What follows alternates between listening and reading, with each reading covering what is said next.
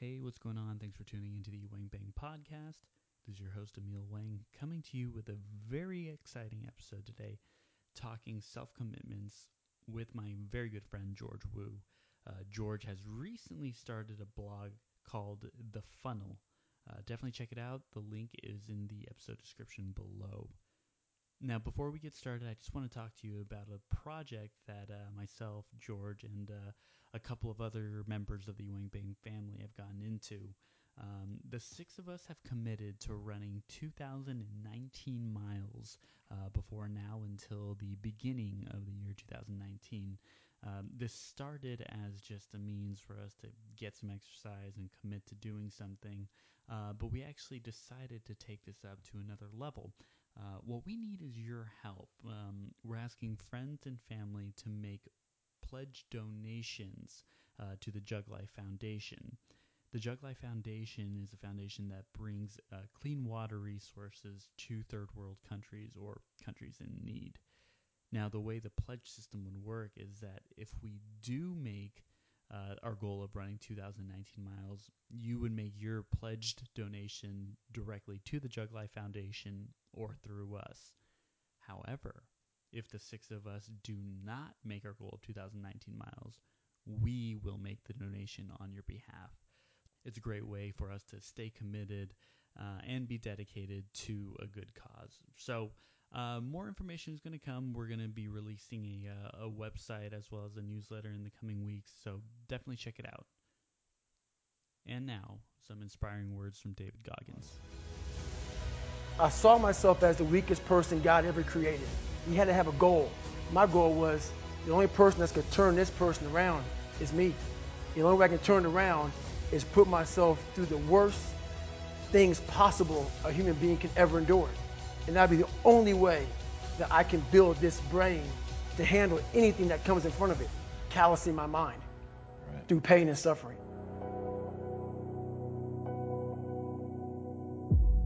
All right, on the phone, I have a new guest, a very good childhood friend of mine that I've known since I was 9 years old, a man who introduced me to the wonders of the Maury Povich Show, the Tricky Master himself, Dr. George Wu. How's it going, man?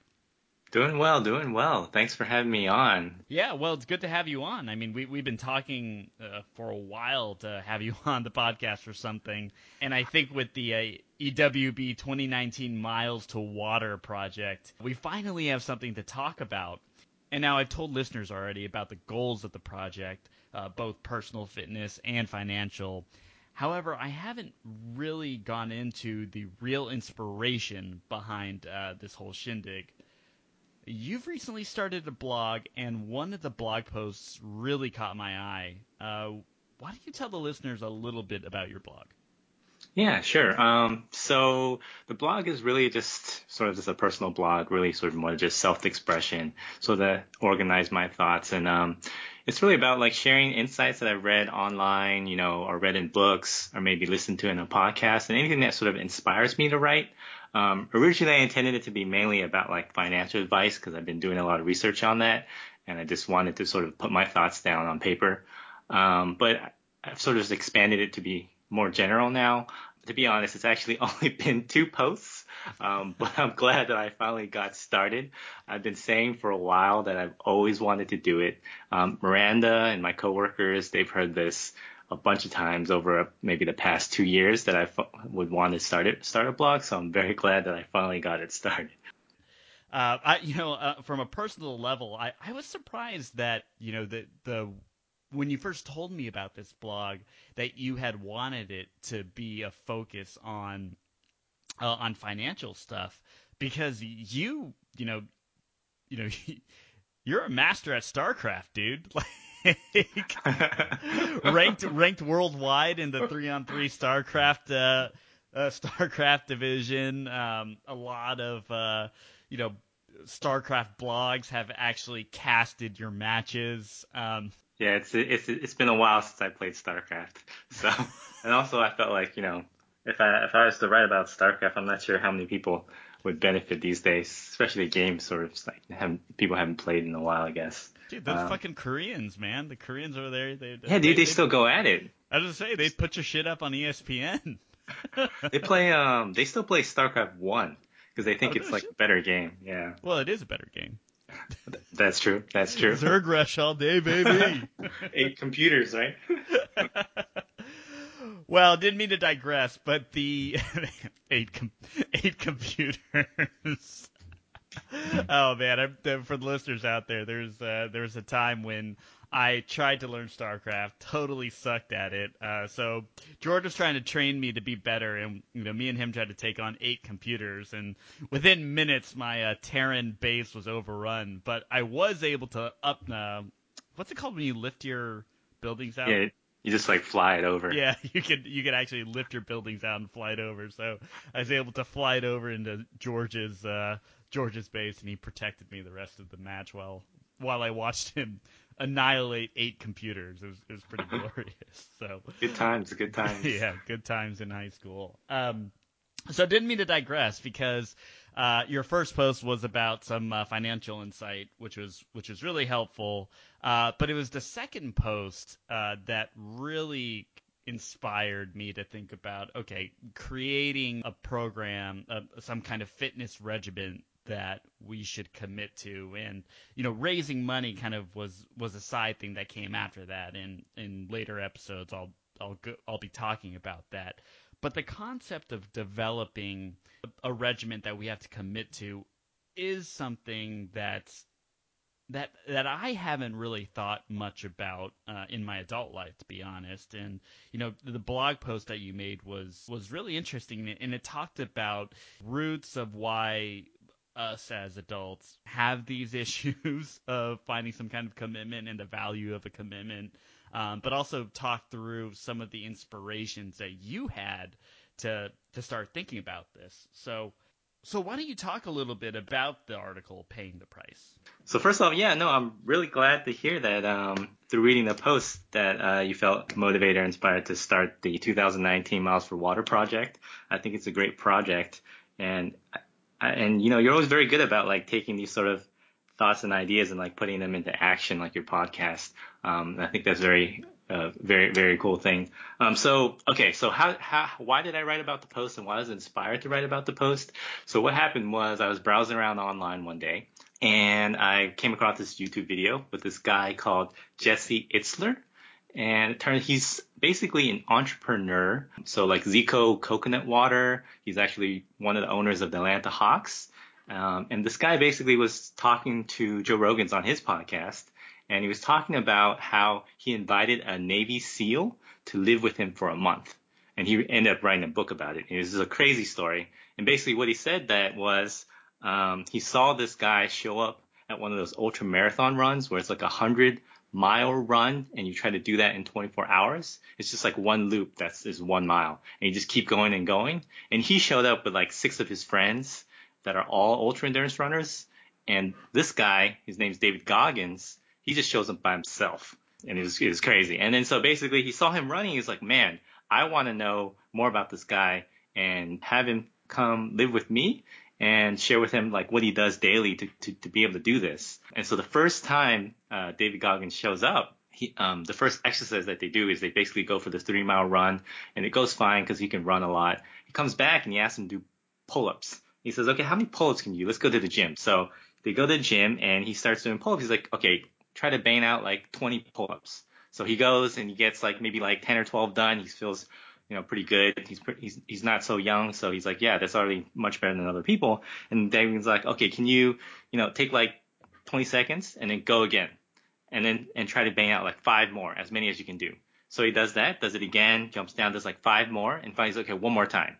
So he does it one more time, he does like 2 or 3, and he's done maybe like 22 pull-ups in total. And he's thinking, okay, now we're done. He's measured this out. He gets an idea of my fitness, and then we're going to go back.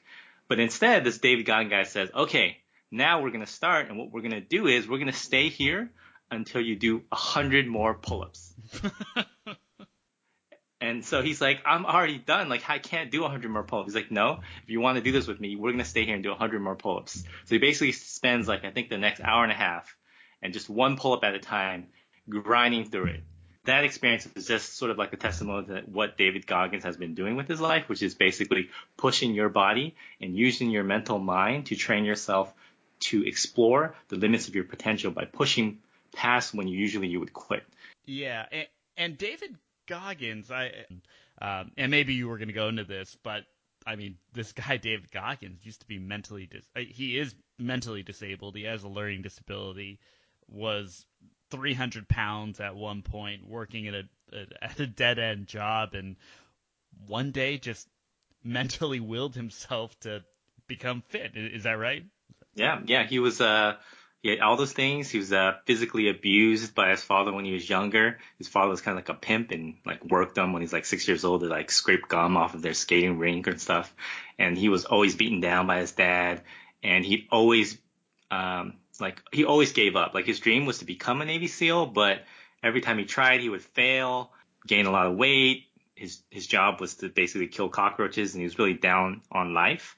And if you go and listen to that podcast, he starts talking about when he made that decision that he wants to make a change, and the step-by-step continuously pushing and refusing to quit that eventually set him off on his path where he lost weight, became a Navy SEAL, and started doing these crazy impossible feats, which are like, like that whole 100-mile in 24 hours. He himself did 100 miles in 17 hours, and he basically like was going to die after it. It's Yeah. crazy. And then there's another record he has. It's like 209 miles in 48 hours or something bonkers. Yeah. Like, Yes. yeah. And not just that, right? Yeah, I think you had mentioned pull-ups, some insane pull-up record. I forget how many. It was like 5,000, 6,000, 7,000, but basically the world record. And he tried 3 times. And the first time that he tried, he kept going until his like forearm like ripped and it popped out basically, and he had to quit because he was just continuously going. And the second time, I think he had like a hand blister because you're always on the same point of contact, and it just like looked like it was tore apart. So he had to stop again. And finally, the third time, he made it. Man, if your arm gets torn open from doing pull-ups, how long Yeah. does it take for you to come back and like? Yeah, it's crazy. Like all throughout, like yeah. he just physically gets demolished, and somehow he's able to keep going. And it's like, what is he thinking in his mind? Like, and he constantly says like, oh, I'm not like sadistic. Like, I don't enjoy pain. I'm not crazy. I do this for a reason. Yeah. Yeah, and that podcast was really interesting because he talks about, his motivation. I don't want to say it's his motivation, but his source of inspiration is looking back at his beaten down self, and that's kind of what he preaches. He's like, always go back to that weak person that you were, and just. And from there, you push yourself. You remind yourself about how far you've come and how much you can accomplish from there. And I think that's pretty powerful stuff. Definitely. Yeah, he talks about being introspective. He uses those pain moments in the past to sort of power him to push himself forward. And one thing he does talk about is he sort of started to put a positive light on the stuff in the past. And he'd ask himself when he's really down and wants to quit, he says, what if I was able to accomplish this at this point in time? Like, what if I was able to get in shape when I was 300 pounds? Can you imagine how inspirational or motivational that would be for other people and for myself? And that's how he would use his down moments and sort of push himself to challenge himself to do more. So you see this, you see these articles, listen to these podcasts about this Eisner fellow and also David Goggins. And from there, you started reflecting on yourself. You wanted to go run some ultra marathons. Is the 2019 miles challenge not enough for you, George? Are you going to run it by yourself? Is that your plan? No. 2009. My share is more than enough. I got to start slow. I'm not an ultra endurance athlete, and I haven't exercised in a while. No, after hearing that, I was really motivated, and I basically thought to myself, like, I don't know how many years ever since I graduated, say maybe undergrad, it's like every year I'll be like, oh, I'm gonna get in better shape. Oh, I'm gonna go exercise. And by years end, I haven't done shit, and then I'm like gaining weight, getting more unhealthy, and it's like. Yeah, I didn't want to tell you, but last time you looked a little fat, dude. Exactly. There you go. So I was like, what am I waiting for? Like, so the thing was, they did that whole thing in a month, and the guy said he felt in his best shape after that month because they were doing like 2-a-day runs or 3-a-day runs, and they were just going at it. And I'm like, what am I waiting for? Like month by month goes by. Like I should be able to get on the treadmill or do what I need to do to start exercising. And I was like, I just had to encapsulate that feeling. And I was thinking a lot about that. So I just had to get it down and kind of share it. But your blog post Paying the Price isn't really just about, being motivated. It also kind of explores us growing up as Asian American children, first generation Asian American men who, our upbringing was wildly different than, what our parents went through. And you talk about how us being forced to, do things we didn't want to do, like play piano, play violin. I went through probably a watered down version of what you had to do because my parents let me give up on piano after 4 years. You had to go through piano and violin. Yeah, and you talk about how that's affected your ability to make these, make these commitments in adult life. And I found that pretty interesting. I think it'd be interesting for you to share your experiences about that. So when I was thinking about the blog post, I tied that to what I remember about self-discipline as a kid. And the one that came up was playing violin. And so for me, how it worked was I know all Asian kids do some instruments. So I started out playing piano. And I think I did that for like 3 or 4 years. It was pretty good, but I didn't practice enough. As a kid, you don't practice enough. No one wants to practice. So my parents were like, okay, we're not shelling out all this money for you to not practice. And so they stopped piano lessons. And then 6 months later, like a short while later, all of a sudden, out of the blue, one afternoon, my dad's like, okay, you're going to violin lessons. I'm like, okay. I didn't even know we had a violin. But basically, we were going to get a violin. I was going to start learning violin. And I had no choice in the matter. And violin. Thanks, Michael Jin, concert master Michael Jin. Yeah, Michael Jin's amazing at violin. He had to go through a lot of pain, a lot of experiences. But isn't he why like your parents are like, oh yeah, I guess George has to play violin too because Mikey's doing it. So the reasons why were, one is my dad actually sort of played violin when he was younger, and he really liked that. And the second one was they're like, oh, if you don't win an award playing piano, like how's that going to help you with college apps? So violin, you can go join a youth orchestra, and you can put that down. Yeah. Or if you're like Mikey, you can be like concert master, which is even better. But yeah, so I started playing, and I realized I didn't really like it too much, but I didn't have a choice to stop. So my parents were saying, you have to do this basically until you get into orchestra, you finish college apps, then we'll let you stop. And so I just grinded through for 4 or 5 years playing violin. In a sense, it made me really dislike violin, which was the downside. The positive side, I guess, was I did learn how to have grit or grind through things, to push through things when you're when you need to. The thing that I specifically wanted to note about it was that when I was going through this process, it was really I was being forced to do this. So it was something that I had to do. I understood this helps me develop grit, and it was good for my college apps. But it wasn't because I was making this choice to be self-disciplined. Mm-hmm. And I think that's a big difference in terms of the way to think about it and what I was sort of getting from Dave Goggins' podcast that we can sort of go into more later. Yeah, I think, like I said, my parents were pretty chill when it came to realizing that the ceiling of their two sons' talent when it came to really anything we did, whether it's music or basketball or, that my brother played soccer. He's a track and field guy also. Speech and debate, scouts, I guess you could say, we did okay in there. I mean, in the end, everybody walks out with their Eagle Scout anyway, but we definitely made the most out of that experience. So my parents, if there was anything my parents pushed hard on, they really pushed us hard to be committed to that, be dedicated, and to succeed in that. I mean, they didn't even make us finish Chinese school. Like, how fucking sad is that? Like, we're like Chinese school is like the easiest thing to do, and both of us got to 10th, 11th grade, and we just couldn't, we couldn't make it past the finish line. I mean, granted, it's not like we would have come out of Chinese school with, not like those extra 2 years of Chinese school would have made us stellar Chinese speakers because, my Zhongwen's still pretty shitty, but just the fact that my parents never forced me to finish that. Looking back at that is a little surprising, but kind of tying your experiences with mine, and once again mine were a very very watered down version of your violining. The fact that we were kind of forced into making these commitments without us having the opportunity to really evaluate if it was something we wanted to do. It's kind of I say it affected me in my early adult life.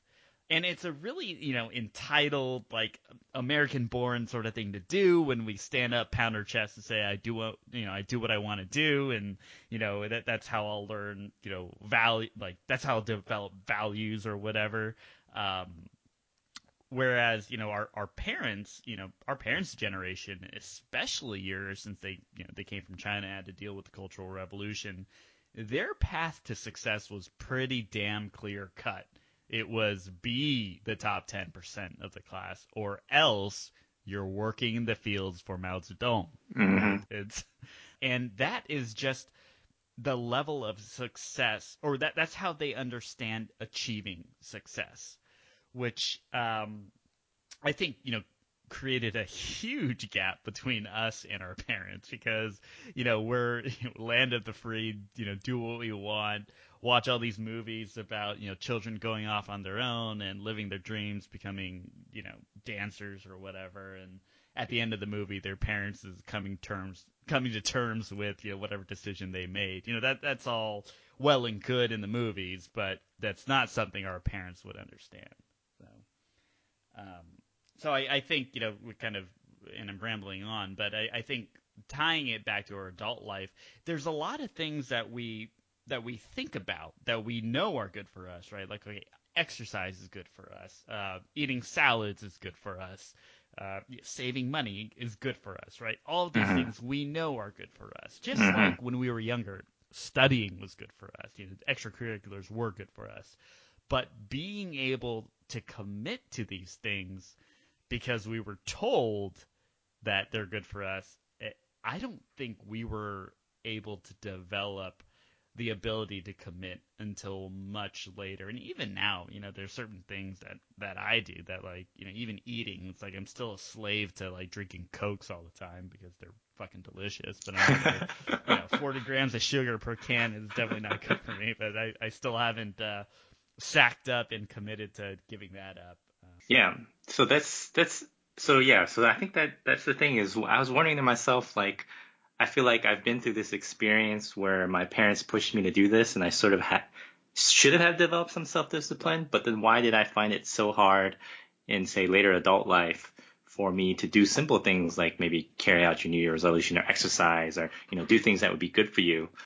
So I was always wondering to myself, what was it that I missed or am missing, even though I had these experiences in which I sort of had a chance to develop a lot of self-discipline. And I think what it was really the framework that David Goggins or Jesse Itzler were approaching life through self-discipline. So what I mean is this. So I'm going to go very high level here, so bear with me. So after listening to that podcast and thinking about it and making a post, I realized that self-discipline, it's important, but I now feel it's the single most important skill that is going to determine whether or not you will become successful. So what I mean is this, so we all have, beautiful ideas of what success looks like and what we want. So we see someone else, maybe they have a really cool car and we want that, or they have a great job, or they have great friends and family, they're very popular and respected, and we all want those things for ourselves. But what we don't ask ourselves enough is, what is the price that they had to pay to achieve that, right? We focus on all the great things that they have, but what is it that they did day by day, the hard work, the effort, the commitment that was required for them to get there? And so it really boils down to this quote that I wrote in the blog post that I read online is, if you want success, figure out the price and then pay it.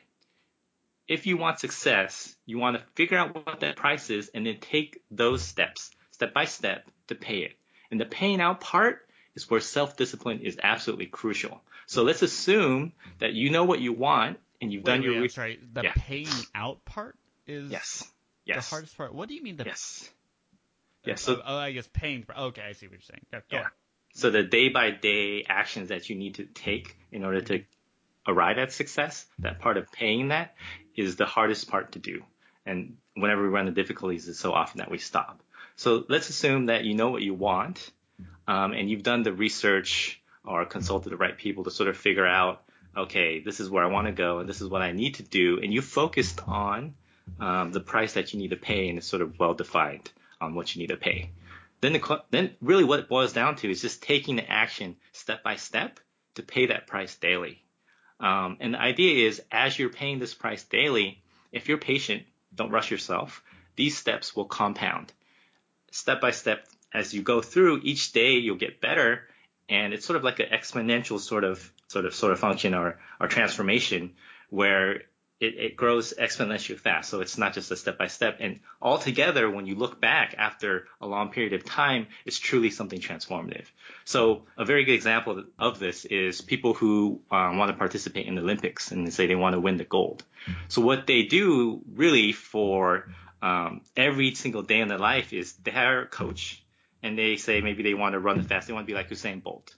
And he needs to have a fully fleshed out, detailed plan from, okay, this is when the Olympics is, how much training, what are training goals I need to do this year or this month, what races I need to race, by what times, and translate that all the way down into what do I need to do every day. I wake up at this time, what food do I need to eat, what training do I need to do, what do I need to improve on that my coach tells me. So it becomes a day-by-day activity, and then they go and do it.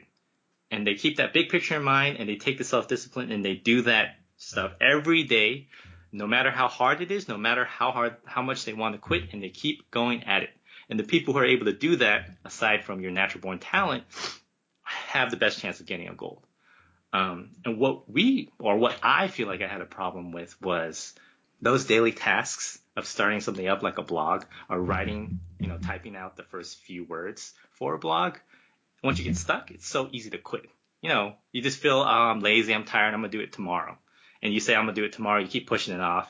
And then eventually you don't do it for so long, you forgot you even had the goal in the first place. And it's that self-discipline, that motivation, that grit to get it started and to keep doing that. The difference between what I'm talking about now is what I think I was doing when I was a kid was someone else was requiring me to be self-disciplined, and I was forcing myself to do it. And I didn't think about it from an overall framework of why am I doing this, and that I choose to do this. I choose to pay that price because I want the success, rather than someone saying, hey, you need to pay this price because this is a success that I want for you. Right. And really, I think as younger adolescents, we're more worried about being punished than what kind of the long-term reward is, right? It's a lot easier for us to see the small picture, the immediate resolve. Oh, if I practice, I can go play Nintendo, or I can go out and play basketball with my friends. So that's why I do these things. It's like we understand kind of almost from a very, very superficial level that, yeah, it'll help us. We can be talented musicians or whatever. But as you said, we're not really embracing everything if we don't make that choice for ourselves. Mm-hmm. And to go back, for example, like, okay, so after I made the post, I don't run too much. I didn't run too often. I have a half marathon coming up that I need to practice for. But yeah, your post, you committed to running 3 miles every morning. So come on, what happened to that? So I did. So I woke up at 7:30 a.m. I was really motivated and went and tried to run 3 miles. And so what I wanted when the fuck do you get to work? I'm at work by 7:30 already. You wake up at 7:30, run 3 miles, take a shower, and go to work? Yeah. So I usually leave around when the family lane opens, so there's less traffic. Okay. Yeah. So I do have the time in the morning to run then. But the thing was, so running, like, for example, the way I was thinking about running was, okay, I need self-discipline to get myself to run every day so I get healthy. So self-discipline is a means to an end, right? I'm being uncomfortable and having the self-discipline to deal with that discomfort so I can enjoy the quote-unquote comfort or, the feeling of being healthy, right? But the framework of David Goggins, for example, isn't quite that. What it is that running is self-discipline isn't a means to an end. It is almost the end itself. So he sort of recognizes that self-discipline is an absolutely crucially important skill. And so when I thought about running in the morning, what it was is running is a means for me to train that skill.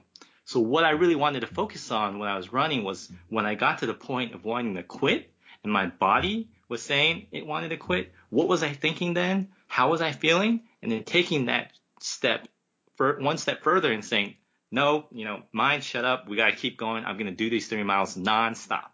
And so it's using that as a means to train my own self-discipline skills, because I realize that every time that when I go there and push past it, I'm improving my own self-discipline skills so that in other situations, maybe in the workplace or in your life, when you hit a struggle, when you hit a tough time and you need the grit to go through, I can push back my mind to that moment and take that experience that I've learned to help push me past those challenges. Right. So it's something to revert back to almost remind yourself that you have the grit to succeed. You've done this before. And it's not just about the comfort. What it is actually it's about the discomfort. It's when we are uncomfortable, that's when we're growing. That's when we're changing. If we want to stay the same, you can be comfortable, but you're not changing. You're not growing. And if you think about it, when you're born in this life, you're not going to stay as a baby. You're going to grow, get older, and experience all these things, and everything is changing. And part of that changing is those uncomfortable experiences in which you're growing. And that's where I feel you also get a lot of meaning in your life. But that's more bigger thing. But yeah.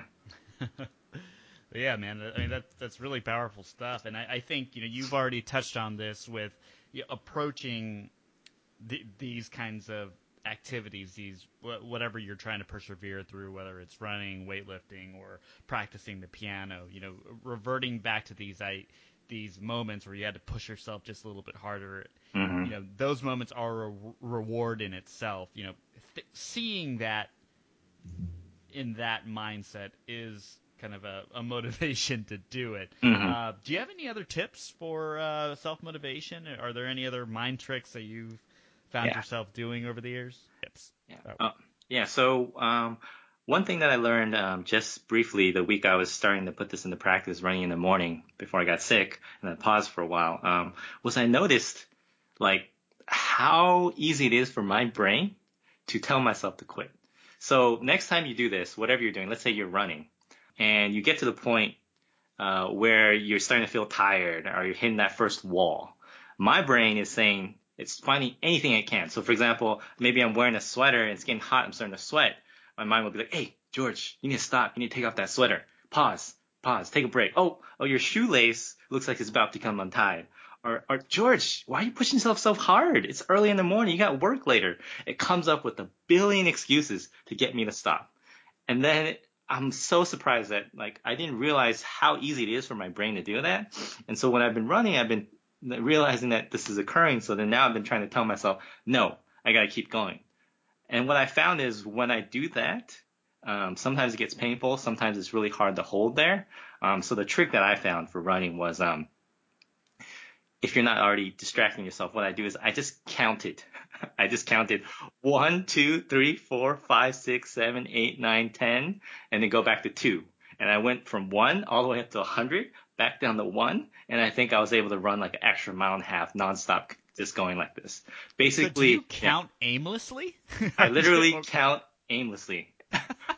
And the reason why is I want to get my brain out of those feelings and those thoughts. And it's almost like a meditative experience. Is you need to bring yourself into the present and just focus on taking those steps, not in pain, and ignoring all that feeling and just moving forward. And for me, it was just aimlessly counting. For others, maybe you think of some memory in the past that's painful that helps you push further. But that counting thing was what is my go-to thing now, basically. That is such a random tip, but I can actually see it working for many people.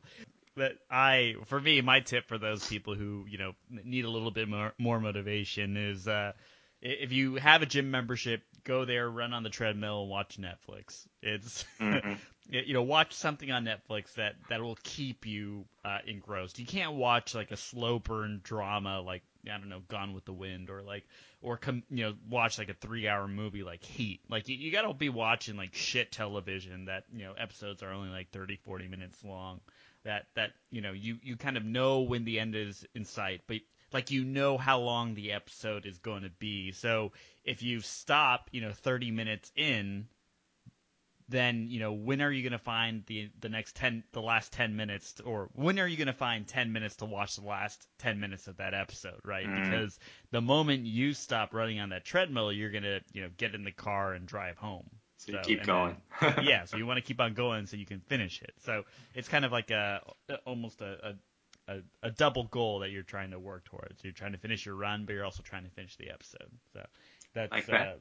yeah, that's what works for me. Granted, not everybody runs on treadmills these days, so I can't help you if we're running outside, other than maybe listening to some very, very immersive podcasts, if you will. So all right, well this about wraps it up. I want to tie this all back to our the 2019 2019 Miles to Water project that we got going on.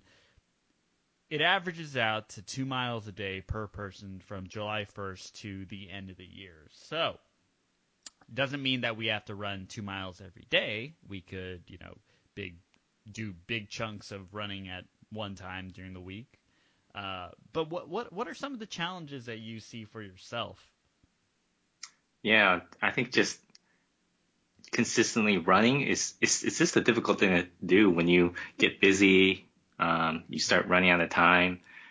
Just taking enough time to get that into a habit, it's really hard to do. At work, you're going to be busy, come home, you're tired. And 2 miles a day from 0 miles a day is actually quite a big jump. It is. It is. It really is. I feel for you guys it'll be even harder because at least I know I have a self-motivation where I have to get some training in for the half marathon that my parents had me sign up for. Mom and Dad Woo still making decisions in your life. Never stop, never We stop. just talked about this, George. But this time it's different because now I'm taking that and sort of making it into a bigger picture of what I want to do, which is train my own sub-discipline skills. Yeah, yeah, yeah. In the past couple months, I've been exercising a little bit more, and I've talked about doing the Spartan race on this pod. Surprise or funny thing is, after doing the Spartan race, I was motivated to exercise even more, even though I don't know if I'm actually when the next time I'm going to do a Spartan race is. So I've been running at a pretty decent rate, but this is it's still a commitment, like you said. It's still a time commitment. There's so many other things that we want to do in our very, very short days. But this kind of takes me back to something that I that I was reading back when I was doing Tsuji. The master, her name is Tseng Yen, Master Tseng Yen. I'm probably not even pronouncing it right. She wrote a book called Life Economics, and it talks about how to get the best value of your time throughout the day. And really, I mean, she comes up with some pretty kooky shit, like you should only sleep 6 hours a night, and each meal should only take you 30 minutes. You should never travel for leisure, because it's a waste of time. If you have free time, you should be volunteering. Hardcore. Yeah, yeah. I mean, granted, this is a woman who's never left Taiwan, but has started an international nonprofit, volunteer group that's in 64 countries now. So what she's done is very impressive, and you got to be in the right mindset to do that.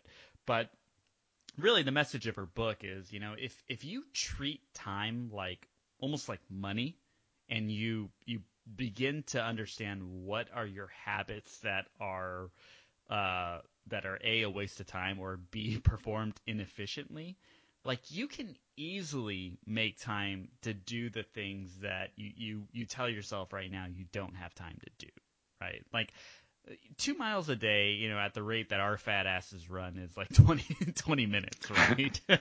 Yeah. So there are so many things that we can be doing every day if we just sit back and reflect on, okay, how can we save time, sitting in traffic? How can we save time, cooking dinner? How can we save time, cutting out kind of the luxuries that we have, like watching TV? And, like the moment you sit down and watch TV, it's almost like that's just time you're throwing away. It's kind of one way to look at it. You should at least be multitasking and doing something else. Stretching. Yeah, yeah, exactly. Stretching, or just thinking about ways that you can kind of maximize this dead time that you have is a way that you can start making time for these other commitments that we have. So, any last thoughts, Georgie, before we sign off? Really excited that I had you on. Very happy to have shared, and I'm glad you invited me. And I'm impressed by your Spartan running. I think that's great, very motivational, as well as this podcast as well. It's not easy to do, to continuously put out, good content to share. So I'm glad to have joined in on the effort. All right, that's about it. Thank you to all you listeners out there. This is the Wangbang podcast. This is Emil Wang. This is George Wu. Keep on banging.